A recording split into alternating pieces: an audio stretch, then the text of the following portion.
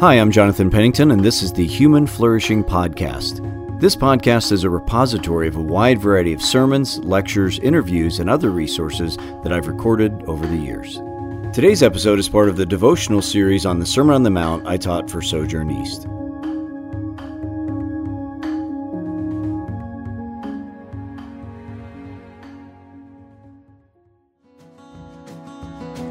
Okay, welcome back. Going along in our devotions on the Sermon on the Mount, we are now to chapter 5, starting in verse 17. Now, I'm going to handle a lot of verses in just two of these little video segments or audio segments, whatever you're listening to it. I'm going to handle 5:17 through 32 in one of them, and then in the next one, I'll handle 5:33 through 48. Now, there's a lot of details in there I'm not going to be able to get into, but I want to give this overview picture of what's happening. In fact, maybe I would refer back to, I preached a sermon on this some time ago at Sojourn East. You could probably find that if you wanted some more details or another version of it. But let me jump into 5:17 to 20. These verses are very, very important. All the Sermon on the Mount's important, but these verses are really at the heart. In fact, I would say that these verses are the thesis statement. They are the big idea of the Sermon on the Mount as a sermon or as a research paper. This is the thesis statement. Let me read them for you from the NIV here, 5:17 to 20. Do not think that I've come to abolish the law or the prophets. I've not come to abolish them, but to fulfill them. For truly, I tell you, Jesus says, until heaven and earth disappear, not the smallest letter nor the least stroke of a pen will by any means disappear from the law until everything is accomplished. Therefore, anyone who sets aside one of the least of these commands and teaches others accordingly will be called least in the kingdom of heaven. But whoever practices and teaches these commands will be called great in the kingdom of heaven. For I tell you that unless your righteousness is greater than that of the Pharisees and the teachers of the law, you'll certainly not enter the kingdom of heaven. Now, believe me, there is so much in there. I feel overwhelmed to even step into these verses because, and I've written a whole book on the Sermon on the Mount, and I still feel very overwhelmed, and I teach these all the time. So I'll have to be very brief for your sake about what's going on here. But let me just highlight some things from these verses. First of all, Jesus is addressing head on how his teaching and how his life and how his yoke relates to the great teachings of the Torah, of the Hebrew scriptures, of the Jewish scriptures.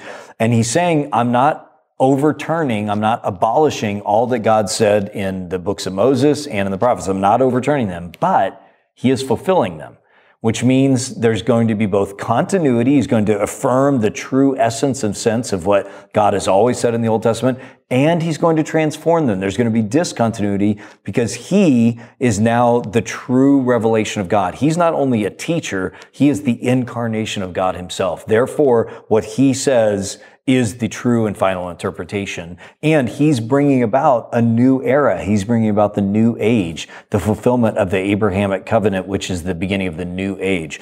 So that means that he's not abolishing what God said in the past, but he is transforming it. So there's going to be both continuity and discontinuity.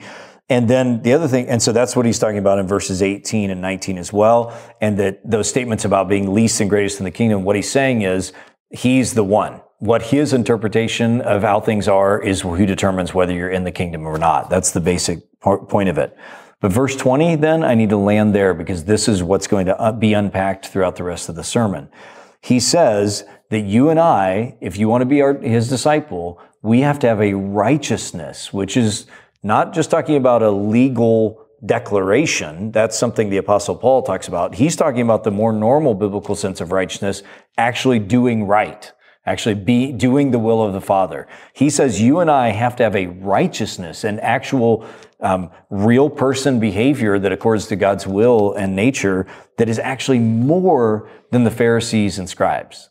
Now, what's shocking about that is that we always have to remember the Pharisees and the teachers of the law or the scribes, those are the good guys in Jesus' day. That is, they are the super conservatives. They believe in inerrancy. They believe in the whole Bible. They study the Bible. They memorize the Bible. They teach the Bible. They teach their children. They pray all the time. They fast. They do all these things. These are the conservatives of the day. And so Jesus says to his ragtag band of fishermen and prostitutes and tax collectors like Matthew, You need to be more righteous than them. So what in the world could he mean? And again, I guarantee you, he's not talking about the separate issue that the Apostle Paul will talk about imputed righteousness. That's also true. We need God's righteousness given to it. Here he's using, the more normal biblical sense of doing what is right. So what in the world could he mean?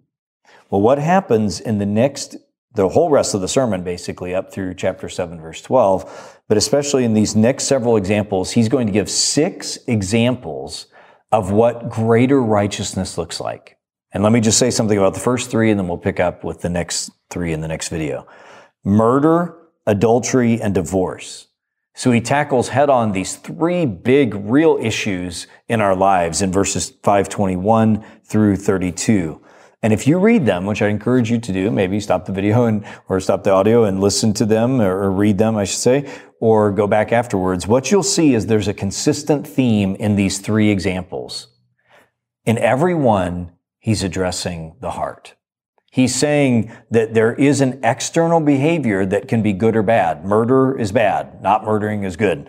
Adultery is bad. Not committing adultery is good. Being faithful to your wife, or husband, not divorcing is good. Divorcing is bad. So in every case, there's a behavior involved, but he's saying that if you only have the behavior without paying attention to your heart, to what's actually going on inside of you, then you actually only have the lower righteousness. You only have the righteousness that is actually not what it means to be a disciple of Jesus. He says, I'm glad you don't murder. You shouldn't murder. Murder is bad. But are you filled with hatred and resentment and bitterness in your heart towards someone else? I'm glad you haven't committed adultery. And the Pharisees and scribes, they weren't committing adultery. They were good, upstanding people. But he said, is your heart full of lust? Are you, whether it's pornography or just imaginings in your mind about being with some other husband or wife who might be so much nicer to you or so much better in whatever ways? And divorce as well is also the issue of the heart, because divorce doesn't happen overnight, right? Divorce is a series of thousands of little choices that husbands and or wives make to shut off their hearts towards each other. The point is that in every case, Jesus is saying there's a righteousness that's greater than merely external, and it's paying attention to what's going on inside of you. These 3 examples are part of 6 examples, are part of the bigger teaching in the sermon of what the greater righteousness looks like. And if you go back to the introductory notes I made, this is where the greater righteousness and the wholeness fits together.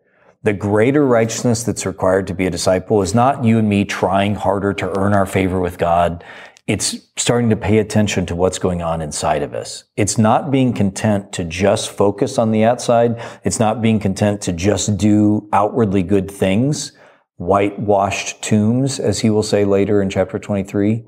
It's actually the greater righteousness is coming to a place of wholeness where your inside and your outside match. That your outside behavior is good, but it's also oriented and you pay attention to what's going on the inside. And this is the challenge, and this is the invitation that Jesus starts off here in this main teaching of the Sermon on the Mount. Thank you for listening to the Human Flourishing Podcast. To learn more or get in touch with me, visit my website, jonathanpennington.com.